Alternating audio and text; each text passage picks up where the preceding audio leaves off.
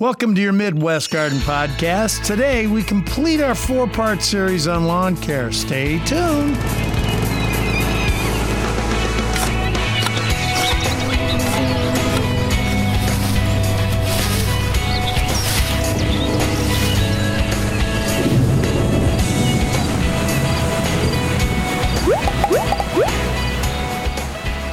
This is season number 1, episode 24, Winterizing Your Lawn. Hello again, I'm Michael Rourke, the Garden Guy, along with freshman gardener / producer Scott. Say hello, Scott. Hello, everybody. All right, he said it. Dave Slavinsky, lawn service manager for Black Diamond, returns to YMG to complete the full cycle of lawn care. This round covers winter care for your lawn. Now I'm going to welcome Dave Slavinsky back. Hello, Dave. How you doing, Mike? I'm having trouble with Scott. Hey, Dave, late September brought us the start of some area rains finally, but it's been one tough summer. Don't you agree? It's been very sporadic and not the kind of the serving rains we need. Hey, I would say we need like an all-day rain. Well, and I'm glad all we got was downpours. Well, I'm glad you said that because I'm going to ask you this then. Are 4 shows enough to discuss having a healthy lawn? Yes, under normal conditions, I would say yes. Well, since this is not normal. No, this year has been anything but normal, Mike. All right. Let's start in March or April and go to where we are right now. What is abnormal about this whole season? We started out all right. We had rains. We had, it warmed up like we expected it would warm up. And then we got to May, it got kind of warm. And then we got to June, and the faucet was kind of shut off. We just did not get rain on grass. Well, actually, the first part of June was kind of expected. I mean, it's standardized. But then toward the end of June, 1st of July, it went almost like a drought. I mean, I was checking online to see about like Wisconsin, Michigan, Illinois, Pennsylvania. Some of those places had drought conditions, but they considered it extremely dry. I don't know what the difference between drought conditions and extremely dry are. I mean, to me, extremely dry is a drought. I do. The difference is brown lawns and green lawns. That's the difference. Okay. If you get extremely dry, lawns can kind of maintain. When you get to drought conditions, certain grasses just can't handle it. Cool season grasses cannot handle extended periods of hot, dry weather. Cool season grasses, define or explain. Mostly your fine fescues, your bent grasses, any of your older type grasses. If you get extended periods of hot, dry weather, they just can't handle it. The newer hybrids of grasses. So you're saying most your standard lawns. When you said older grasses, I mean, it's not because they're 30, 40, 50 years old. It's just that these are the lawns that everybody had since, 1965? Yeah, well, and older varieties. I mean, you could have a new lawn and somebody went on the cheap and they installed a lawn with cheaper grass seed, rye grasses, and lesser hybrids. So they just couldn't stand the heat. They just couldn't do it. I know the word melting out. Yes. That's 2 words. I know what out means, but melting out. What does melting out actually mean? I mean, is that something that the grass plant is just turning to a different color and say, it doesn't mean it's dead, but it's, it'll rebound? What is it? It was really tough to tell at certain points, but yes, there is a melt out, and the grass kind of turns not just brown, but blackish, and it kind of just does not want to recover from that. And it doesn't, does it? No, some do, and in the older grasses, just they don't. They don't. Tell me the difference between dormant and melt out then. Dormant would be if your grass is upright, you're mowing high, and it's standing up. It's probably going to recover. Okay, that means it turns. When your grass starts laying down and you just keep mowing it through the heat because it's Thursday and it's time to mow the grass, you're actually doing damage. The best thing people did this summer was the ones that didn't mow it when it didn't need to be mowed. Did not mow it. Exactly. Yes. Okay. Yes. If it did not need to be mowed, don't mow it. And when you mow it very high. And some of the times I let it go a little longer than normal. It didn't look as nice, but I knew it was protecting the grass better, so I just let it go. An extra 3-4 days. Yes, and as long as you don't mow a bunch off, then grass did fine. If you were mowing it 3 inches all summer and only mowing as needed, your grass probably recovered pretty well. So can we also say that, we're talking Midwest grasses, and we always, Mike was mentioning cold weather grasses. I mean, isn't it kind of cold weather grasses that are planted here? I mean, it's kind of like it's what's in the ground. Well, here's what I can probably jump in and tell Scott.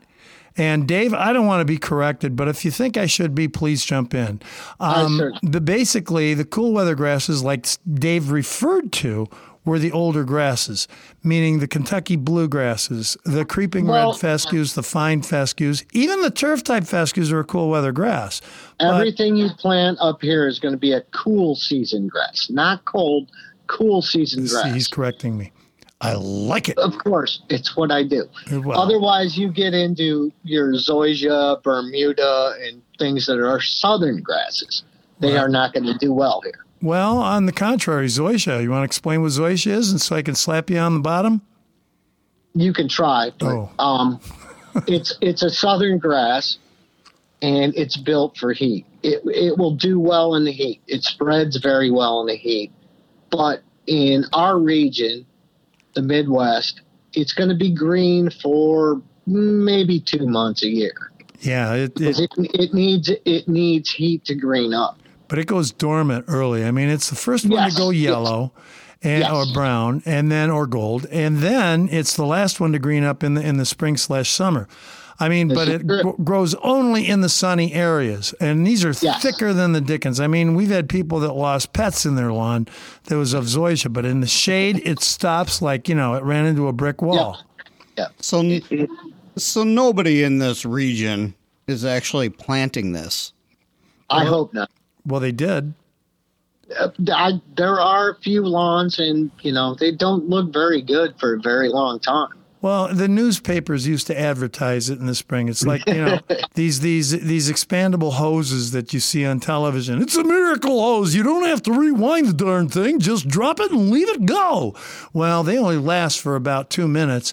The zoysia grass was advertised as you're never going to have to water this grass. You're only going to have to mow it maybe twice in one season, and that's it. And everybody that thought it was a good idea went and got the stuff. You could buy plugs online. The plugs. It wasn't seed. Yes. And they threw it out in their yard, and it progressively. And one of the things is if you have an adjoining yard, or even if you don't, the yellowness from this lawn tends to creep to other people's lawns. Yeah. I never planted this. You guys, your lawn service must have put this in. No. It's very vigorous during the summer when it's growing. Yes. Yeah. So, I mean, it's thick. It's like straw. Come September, actually the end of August, it starts to discolor, but then it's bright yellow all the way through till probably mid-June next season. Okay, so let's jump back on track here. I'm on a track. Let's jump back on my track. This is got producer. And, the track that actually pertains to this region. Doesn't have anything to do with an attention deficit. Go on, guys. The listeners are tuning in to discuss what they need to do to winterize. It's fall now. Ah, yes. And the rain has come, not as much as we want. But we had a hard summer, time to fix the bad stuff. Yes, and I'm still going to. I got to throw this in now. You're just going to throw it in. What are you going to throw? Well, we all know Dave's favorite phrases are read the label, Yeah. and he always talks about the mow height, Right. the two things that your grass needs more than even a lawn service. Well, what is the mow height? Mow height high, as Okay. high as you can go. That means the lawn, not you. In the heat. Yes. Okay. Yes, the other grass. All right, let's start with mow height. So wait, I'm leading up to You're- something. We can Scott- go to mow height because I want to talk about mow height as relates to fall winterizing because I got something for you. And then, but B, Created a monster. his other favorite. This is Dave's favorite hey, sound. Hey, this is October. You getting wet, Mike? God, turn it off. Turn it off. No. That's Scott's got to keep it on him, Scott. God. Keep it on. Sprinklers, water. That's Dave's favorite other subject. God, I'm Yes. drenched. Yeah, Mike's drenched now. Anyway, so So yeah, much of let's a talk 70-degree about winter. mow height God. in the prepping your lawn for winter. Yeah, I'll leave the two of you alone. Okay. Let me get a towel. Mow height. Keep mowing high, 2.5 at a minimum, 3 inches preferable until Thanksgiving. Then mow shorter. Whoops. See, you know what I do, and I kind of cheat. I kind of know at least my front grass. Did Scott admit that he did something wrong? It's not wrong. It's just not what Dave wants me to do. Why do you have to? Okay, but It's never wrong if it works for you and you pay Thank you. attention. And that's why I threw that line in because I knew Dave would save me because Mike was coming back at me. So, our listeners know the three of us already. So my thing is I've already started lowering my lawn mower, just like a setting or two. I don't know what it is. I mean, because I mow in the summer at the highest it will go, whatever that is. I don't measure. That's why we love you, Scott. So I'm gonna vomit. a couple mows ago, I mows clipped ago. it down to one, just the front tires. Couple mows ago. And then I clipped it down again, just the front tires. Hi-ho, the And devil. here's why. Here's my cheating thing. Couple When mows I ago. when I blow leaves, it sure does make them blow off a lot easier. So he's putting his lawn at risk so that he can just, blow the leaves off. Yes. But if he notices his lawn suffering, he can always raise back up, I right? knew you'd take his side. All right. Well, he's right. I'm not scalping it. I'm just That's what I don't want. That's the worst thing. Right. So when you're saying No Thanksgiving, watering, Scott. when you're saying Thanksgiving, that's the first and probably the last time. In other words, it's like the last mowing. Roughly. Roughly. Right. All right. Grass doesn't read a calendar, but Well, also, you're going to use your lawnmower as a vacuum cleaner, but for outdoors, like Scott with his blower and his lawnmower, he's basically cleaning the carpet. Now, he's one that has really become, oh gosh, for the lack of a better word, anal on his lawn right now in gardening. We created the monster. He's a producer technologist extraordinaire. When he I've known the lawn for a few years. He's doing a fine job. Leave him alone. I just used a swear word. Okay, but the height, he could gradually bring it down. He's already starting right now, so he's kind of safe. He can bring it back up if he finds it necessary. But the watering, I don't recommend lowering the mower until last mowing because people take it to the nth degree and really lower it. yeah, okay. As soon as I tell them to lower the mower, they feel it's time to scalp cut it. it down to the dirt, and Yeah. that is still not good. Well, in the old days, I mean, as much as maybe even 30 years ago, they recommended doing that. So when you do that last mow low, Yes. so you just do it once at the end? That low? If that's what it needs. Sometimes the grass might need another cut in December. It depends on the weather. So you're never going to get a definitive I answer. cannot dictate the weather. Oh, no, yeah.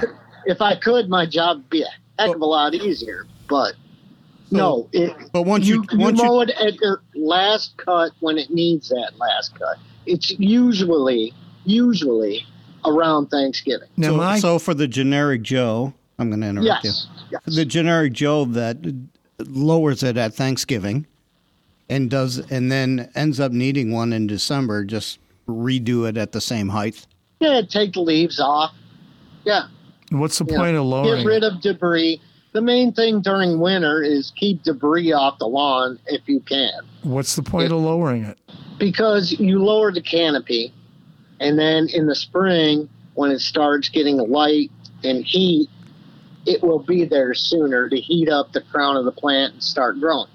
Beautiful. And it also helps to not necessarily eliminate, but lessen, let's say, winter problems that are left over, i.e. snow mold. It will eliminate some snow mold problems over the winter, and it will also make your leaf cleanup, Scott, easier as you blow them off. Hey, we'd like to thank Black Diamond Garden Centers for sponsoring your Midwest Garden. We record this podcast on site at the Toledo location, amidst all the smells of budding flowers, the manures, the chicken schmutz, you name it.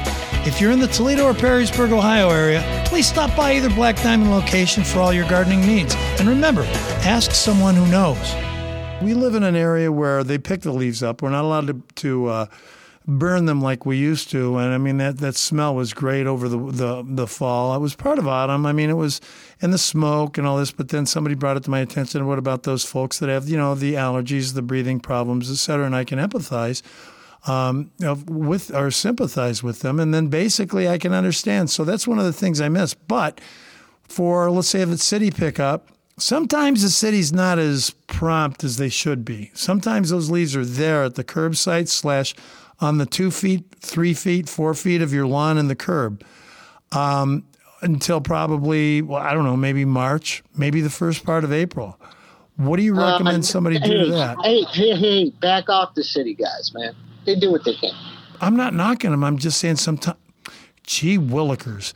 I'm not knocking city people. So if you have an early snow and your leaves are stuck on your grass. I suppose he's going to answer your question. That's not good. Of course he answered your question. The longer they sit there, the more they're going to choke the grass out and deprive it of light, therefore oxygen, and it will die if it's deprived too long. Scott, why don't you ask him then, if he rakes the leaves back out into the street again, will that help it to rebound quicker? Why don't you ask that one? Hey, Dave, if I rake the leaves, well, you know what, and I kind of cheat because we have no sidewalk in my neighborhood, so you don't have that 2 to 3 foot tree lawn. Right. True. Neither do I, Scott. So most of the people on my street, we rake them on the street, even though we're not supposed to. That's what, but that's what I tell people to do, right or wrong, because if you leave them right there at the edge, then you're choking your grass out, and then you got a problem in the spring. It all depends on how busy your street is, if you can get away with that. Well, not only that, Scott, why don't you ask him if by any chance when we have a 3 to 4 inch snow and the city is coming right by to plow the street and they plow the leaves back up right onto your lawn, is that something that the ground and the grasses are going to rebound quicker with? Go and ask that. Hey, Dave. Man, do I get paid extra for being host and junior gardener? Once again, do we really need Mike? Yes, we do. I'm not needed. Hey, okay, since we're talking cutting it lower, getting everything ready for it, and we might have to do one more because I know we had a terrible season. And people's lawns are basically, with this COVID thing, people want to get outside, but they don't know what to do. And you're suggesting something till mid-November. Between now and mid-November, end of November, if somebody wanted to seed, are you going to suggest that it's too late? Scott, don't ask that one. I'm asking this one. I would say with the conditions we have in Northwest Ohio, Southeast Michigan, where I'm located right now, I would say try it. I would say try and get some grass growing. Fall is a much better time to do it. And right now the temperatures seem to be cooperating. It's, Well, this is the end of October.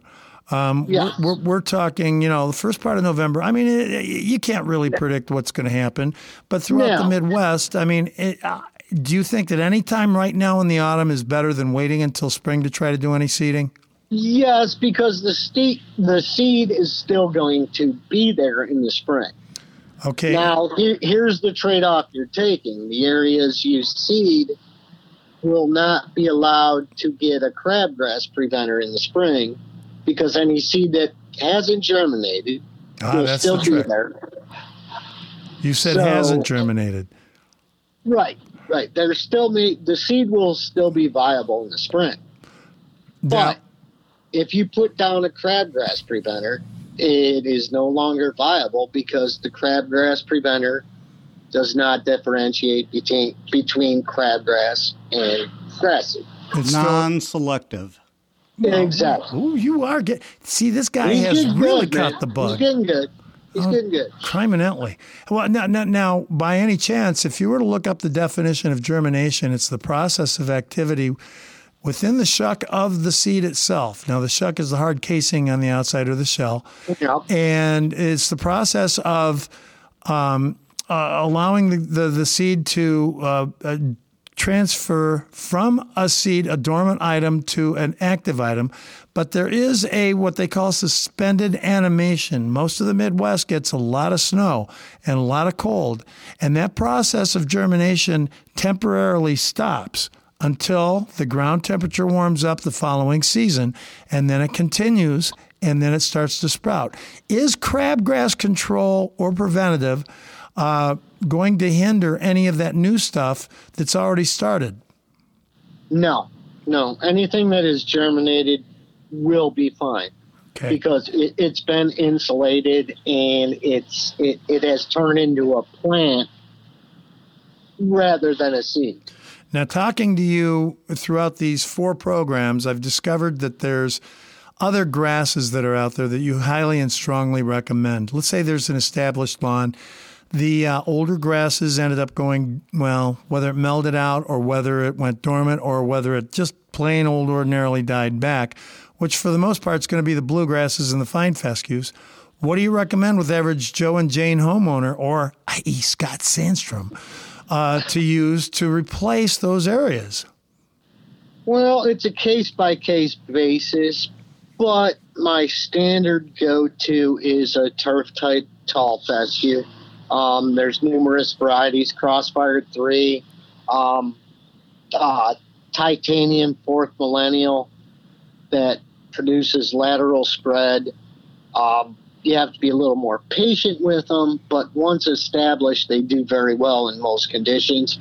And they need less maintenance than your bluegrasses, fine fescues, bentgrass.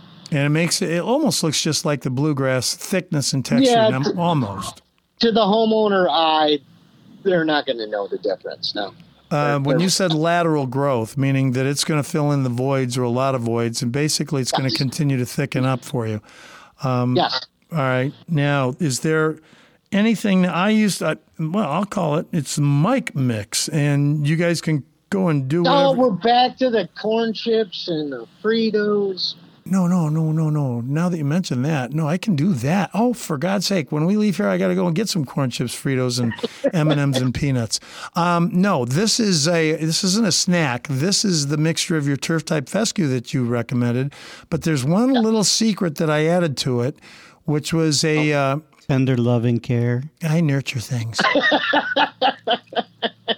No, it's actually a perennial rye. When people hear of ryegrass, they go, "Oh God, I don't want that junk." Yeah, that's kind of the way I look at it. I know. That's why I'm recommending it, basically. And why? How much percent of the mix? Well, it depends on the area. But if you've got a customer that says, "No matter what I do," now listen to me. I didn't ask about area. I asked about percentage. I'm going of the approximately 1 pound for the mix per 100 square feet. Now it depends on what you've got. If it's a more Have you ever done math? Well, yeah, I've done math.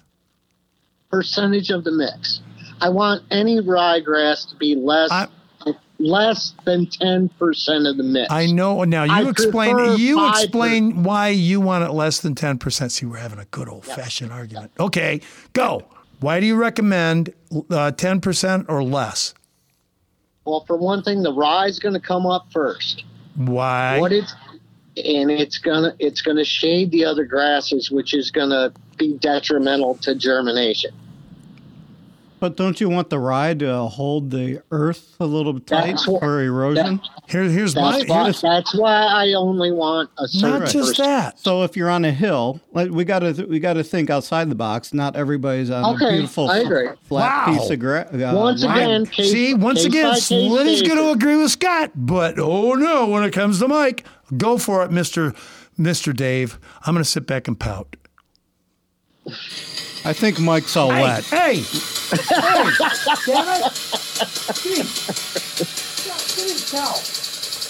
Oh, I've been wanting to do that for a long time. Feels there's a little hand towel you can dry off with, Mike. I got this. Oh, it's a blanket. It's a 3 by 3 inch. It's a cat's blanket. God, I got hair all over me. Anyway, so yeah, so we have different. I mean, not everything's flat, so it's good. It's good to have a little something in there. Plus, the other thing is that if you see that coming up sooner than the others, you can also see where you may have missed, and then therefore go apply a little bit more. So if you're like right now, if you're late in the season planting grass, I mean, my stuff that I oversee is already up. So this is you're late in the season right now. Well, you want that to come up ASAP, and you want to see what you missed ASAP. Ooh, teacher, ooh. What if? The biggest problem I run into is with new builds in the fall. People trying to put a lawn in fast. Yeah. And they want the homeowner who bought the property to see grass. So they just use, ryegrass. Right. Because they want them to come to a new green lawn. And that just creates real problems down the road. Yes, yes, Mike. Teacher. Oh, what's your question, Mike? Put my arm down. It wasn't a question. I just wanted to add something to the class, and basically say that okay, so we're not saying that ryegrass is bad or taboo. I mean, I immediately got jumped on. I had the sprinkler turned on me. I had Dave Slavinsky, who happens to be lawn service manager extraordinaire, basically castigate me for even making the suggestion and not knowing math. Oh, I know math. But anyways, the question here, or the statement that I'm going to be making here is, what out of those three grasses, let's say all of them, let's go Kentucky bluegrass, let's go turf-type fescue, let's go perennial rye, and the germination, how long does it take under pristine conditions, people, for each one of those to germinate? Pretty sure we went through this the last time. Yeah, right? we did. Well, last time, does anybody remember the last time? Yeah, the two out of three of us. Okay. Yeah, I was going to say a couple of us did, but, But that's why. I mean, we got the weather that's going to be coming up in another 8 weeks. We're going to have snow on the ground. Most likely. I mean, from Pennsylvania all the way over to the Dakotas. Right. It's going to be less than 8 weeks. Mike. What? Early germination does not equal good lawn. I'm not saying that. Now, you never let me finish. It's a placebo. You see, now, why do you think you just said you hate those new builders that are putting in nothing but ryegrass? No, if you've got a good blend or combination, even if it's less than the 10% that you're talking about that happens to be evenly mixed with or evenly distributed throughout the area, it will come up and it will make people see green coming up. Correct? Right. True. Now, the turf-type fescue is going to be under pristine conditions a minimum of 2 weeks. By the way, Mike, it's ryegrass and it's new. It's not really going to be green. It's going to be kind of here we go. We're going to go into the color. Oh, no, it's a mauve color. It is. It's never going to be. You can't make ryegrass that I didn't say. Well, I'm not telling anybody to make a lawn entirely out of ryegrass. I'm saying to throw it in there in a blend. Mr. Biden, Mr. Trump, I need to interrupt you. And then in the red corner and in the blue corner. You just lost every homeowner that hasn't built a house yet. I'm going to summarize this up real quick. You tell me in a yes or no answer, am I correct or incorrect that you're so late at this point in the calendar of overseeding or even throwing in a new lawn that you need to get it down now and hope that it comes up, but it probably will overwinter a little bit and come up in spring because I mean, you want them doing it in the fall while the earth is warm, the air is cool, and everybody's number one complaint is crabgrass in the spring. So in order to get the crabgrass taken care of, you cannot seed in the spring. You want to come out of your basement? Yes. Yes. It was a yes or no question, but I have a caveat. No. If you seed too late, pre-emergent still can't be applied in the spring. True. Because there are many seeds there yet to germinate. Now, if I'm... I'm sorry, Mike. I'm like on a roll here. So seed has moisture in it, right? It has a little bit of moisture in it. And the dry air winter is not going to take that moisture away and kill it. So it does come up in the spring. It will. The best thing you can hope for is a good snow cover to insulate it. But seed will be viable in the next year.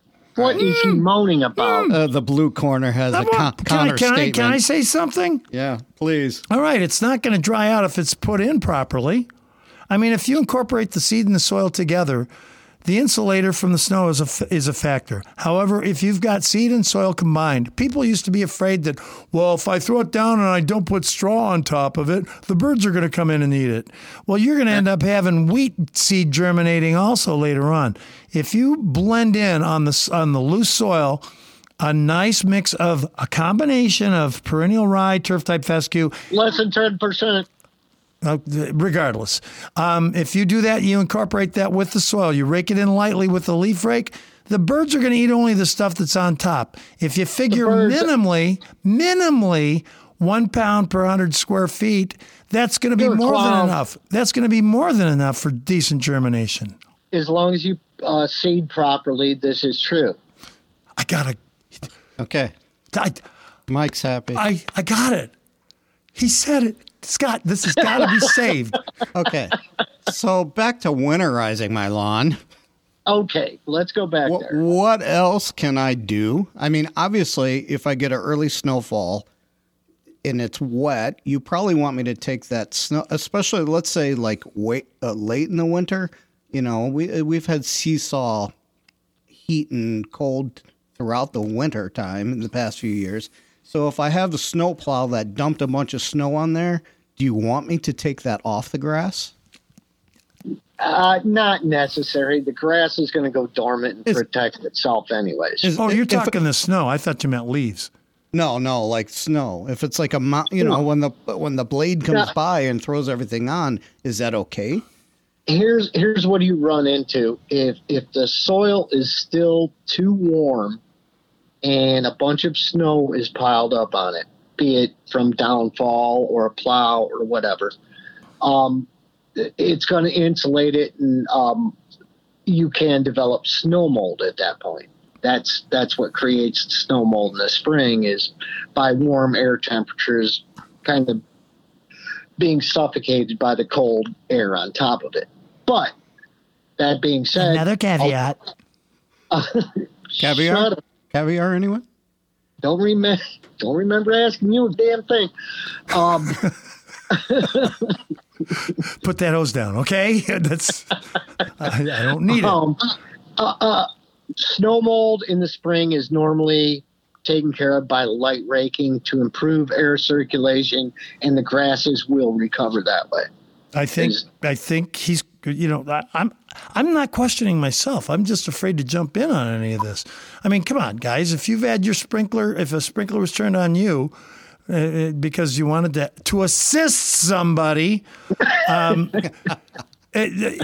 okay, but no buts, no anything of this nature. We both agree that unless there's leaves piled up onto your lawn, let the snow drop. If you haven't given it its fifth or the very late fall, early winter application, you get an early snowfall. The ground is still warm.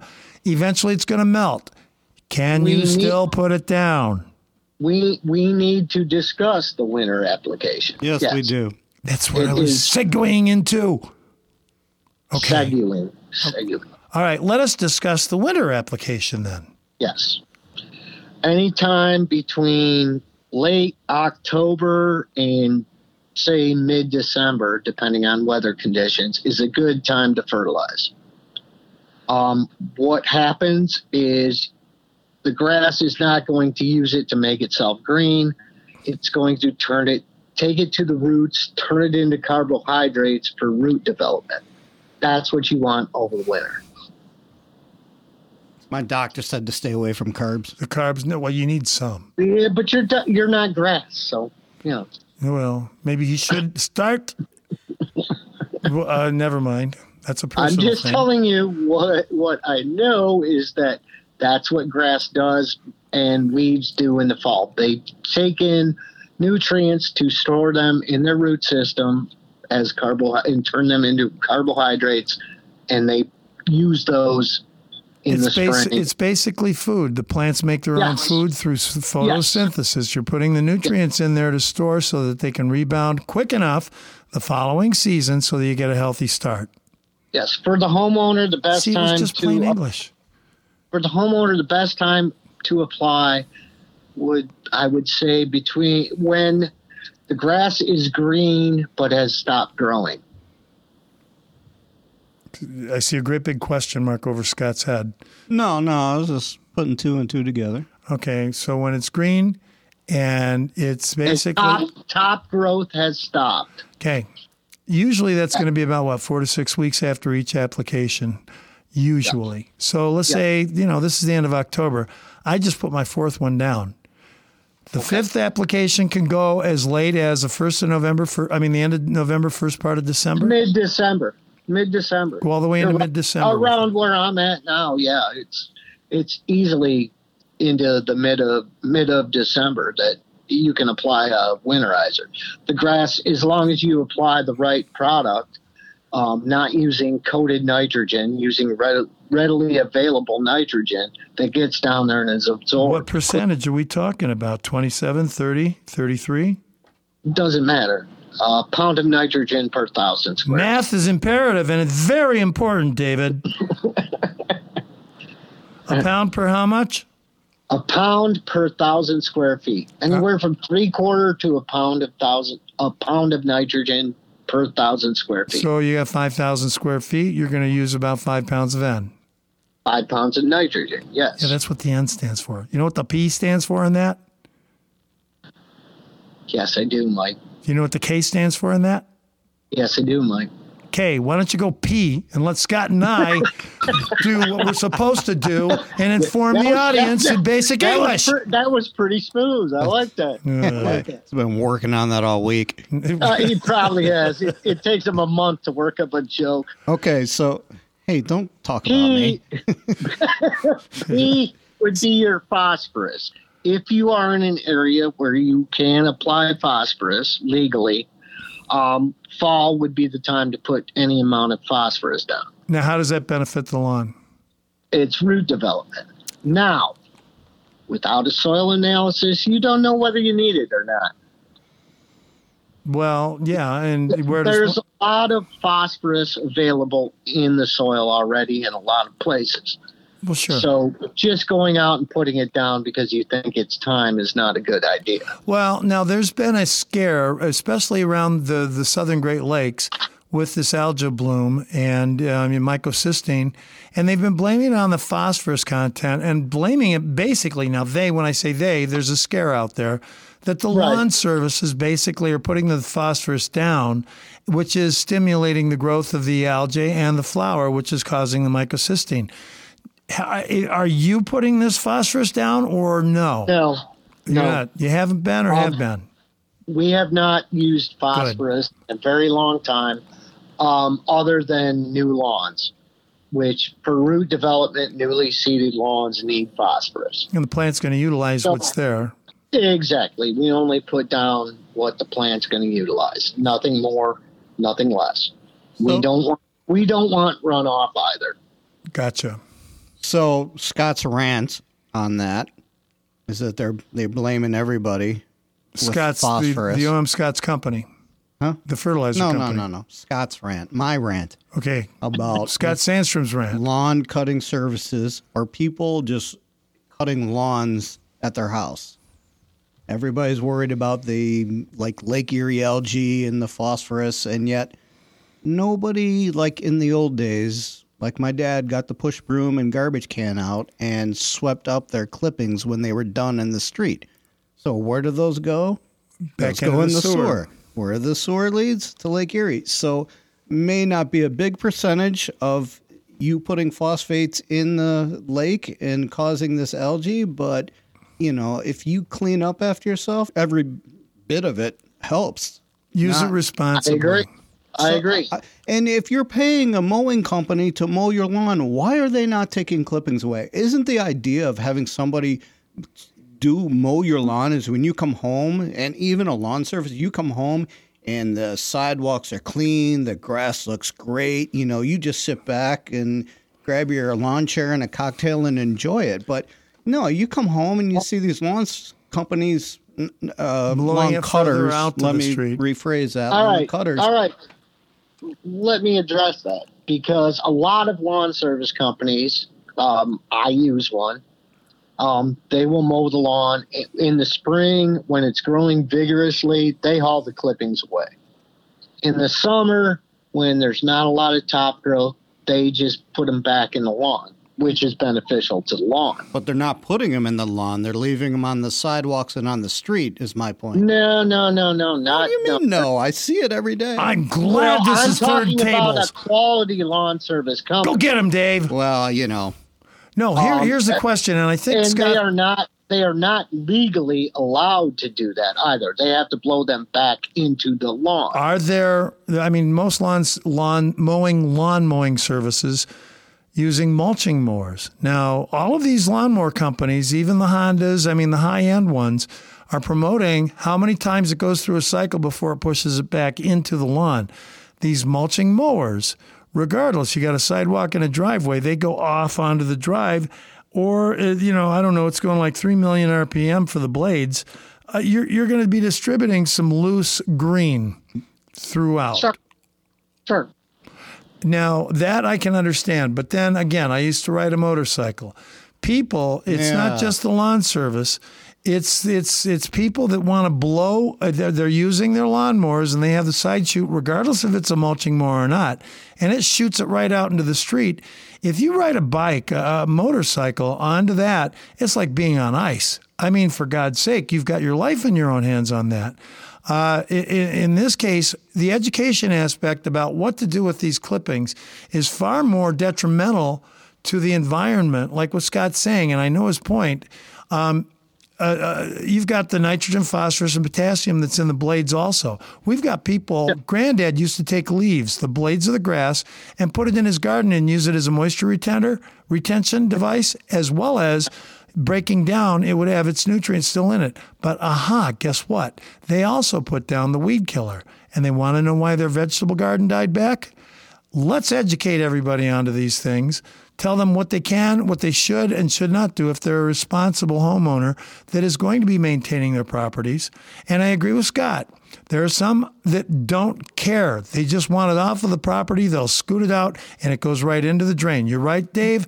If they do it that way, it is illegal. That's my tangent rant. Now, if you want to put them back into your garden, most weed killers, three-way weed killers, have a half-life of 10 days.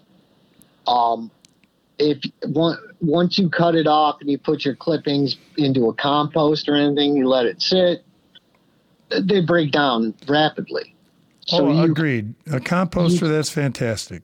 You can use them that way because the weed killers we use, they break down very quickly by sunlight, heat.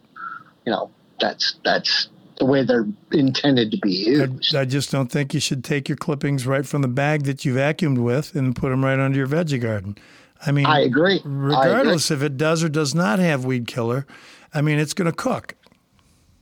Well, it's not probably going to be good, but most of what you're putting down is non-systemic, so it's not like it's going to be taken into your vegetables either. Okay. Oops, Scott's got a question again. So getting back on the episode track of winterizing your lawn, and, you can slap my wrist because I went on a rant.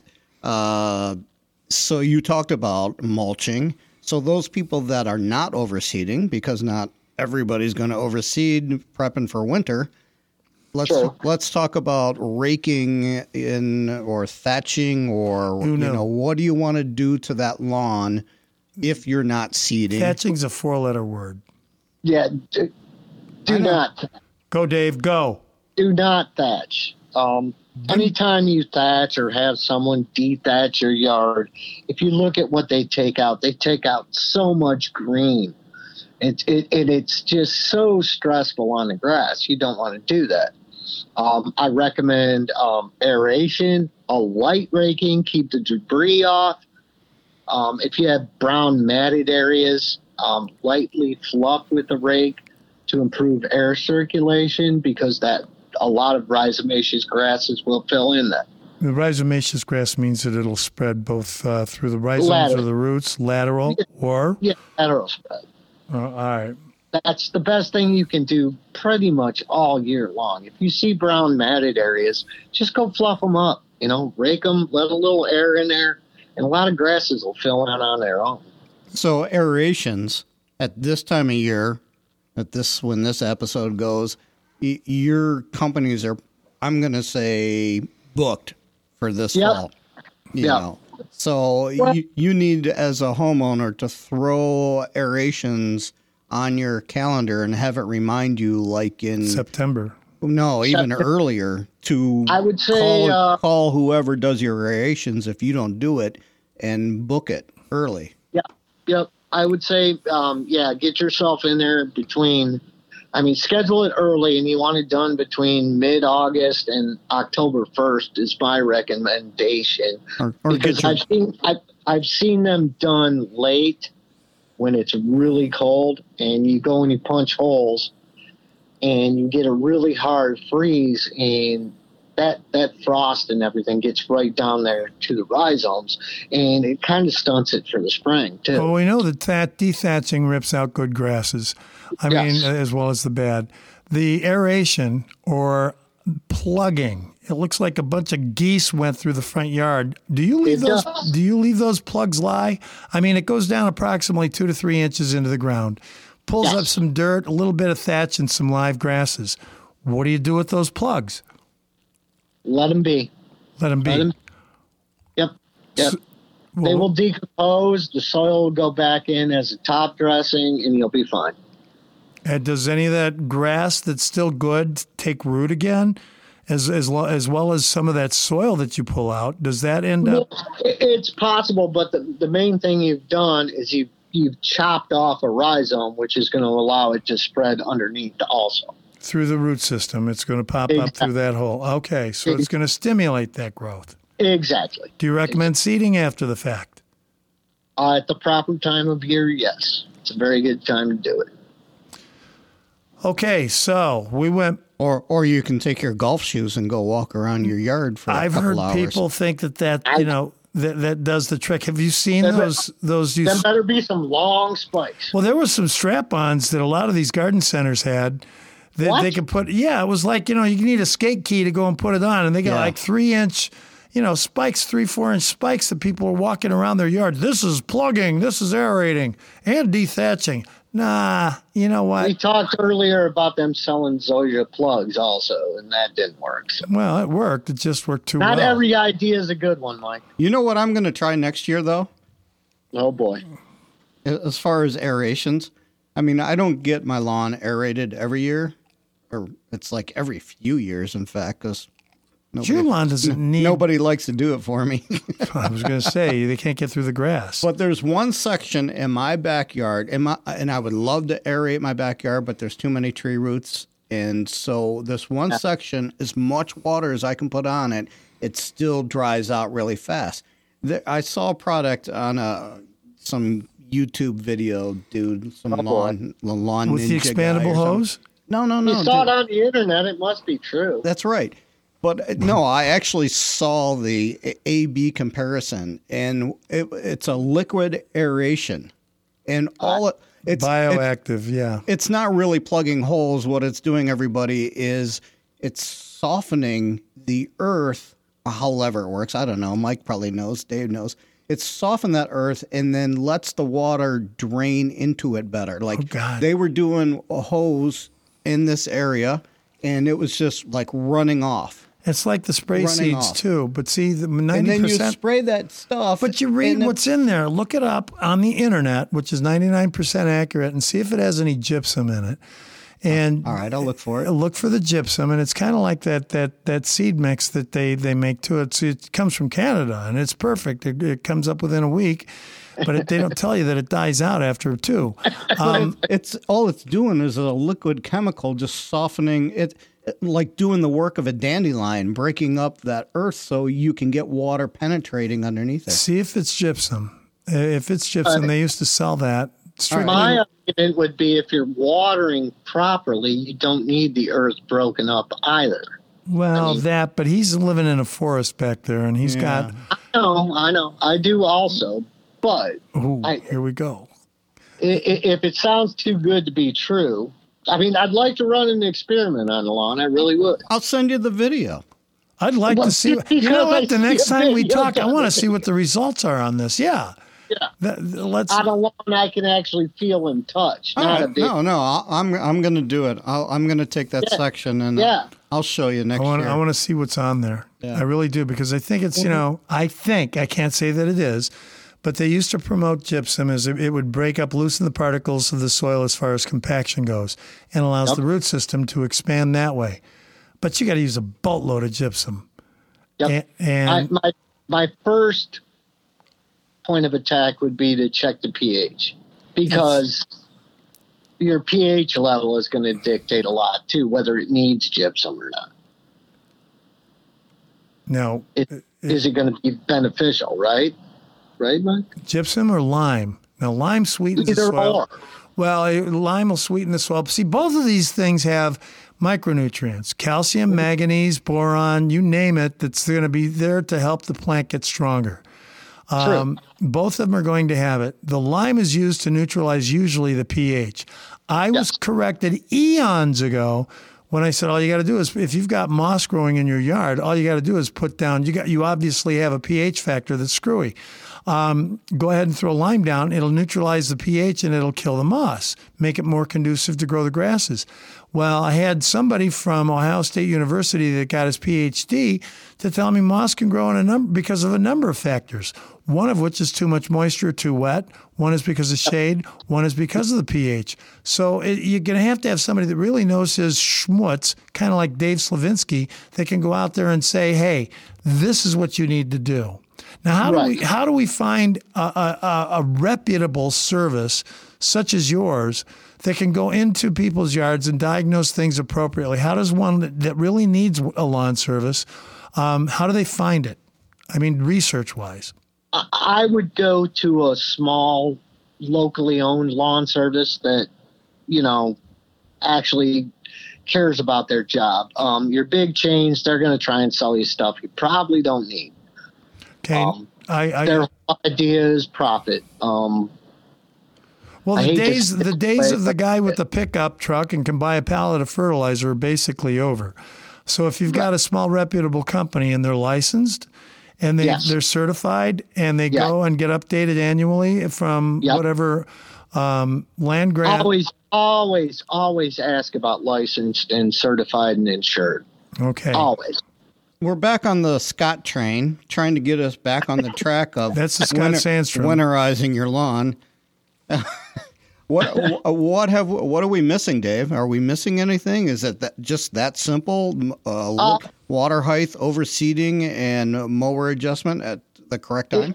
It really is. Winterizing is that simple, and trying to, if we don't get snow cover, go get the, any matted down leaves and anything like that off your yard, so you don't have the problem in the spring. It's much easier to take care of it in the fall than in the spring, because if you get aggressive with the grass in spring with the hard raking, you start damaging new shoots and roots and rhizomes that are coming out of the grass that are trying to grow, and you can damage that by a hard raking in the spring. So do not hard rake in the spring. Just make sure you do anything aggressive with the grass in the fall. Spring's busy enough as it is with you trying to get your porch furniture out, your garden established. I mean, do the lawn now so the lawn is easy then. The basic thing you do in the spring, and I tell all my customers, give it a short mowing to get rid of the winter debris, and then let it grow. It will do just fine. Do not get aggressive. Do not seed if you can avoid it. I mean, sometimes it's unavoidable. You have to. We'd rather you didn't, but sometimes you have to do these things. All right, Dave. I think we wrap that show up. And according to my timer. Well, I'm not finished, but you can. Go ahead. You got something to add? Okay, Dave. I think we've finished. We've completed everything, and I would like to thank you for coming on board. If we have questions about the fifth or the winter part, and the weather is really, really weird, do you mind us giving you a phone call? Of course, anytime. All right. Well, okay, Scott, you can.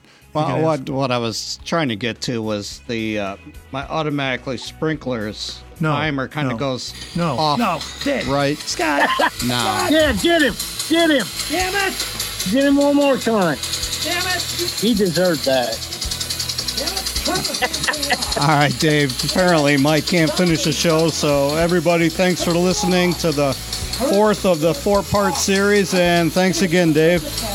All right, thanks for having me. Rest in peace, Eddie. VH, man, VH. Thanks for listening to Your Midwest Garden. If you like today's conversation, please share this podcast with friends and family. And don't forget to click on the subscribe button so you won't miss any future episodes. Plus, if you have any show topics you'd like us to discuss, head on over to our sponsor's Facebook page, which is Black Diamond Garden Center, and message them your topic idea. For all of us at Your Midwest Garden Podcast, I'm Michael Rourke, the Garden Guy. Hope you enjoyed today's conversation.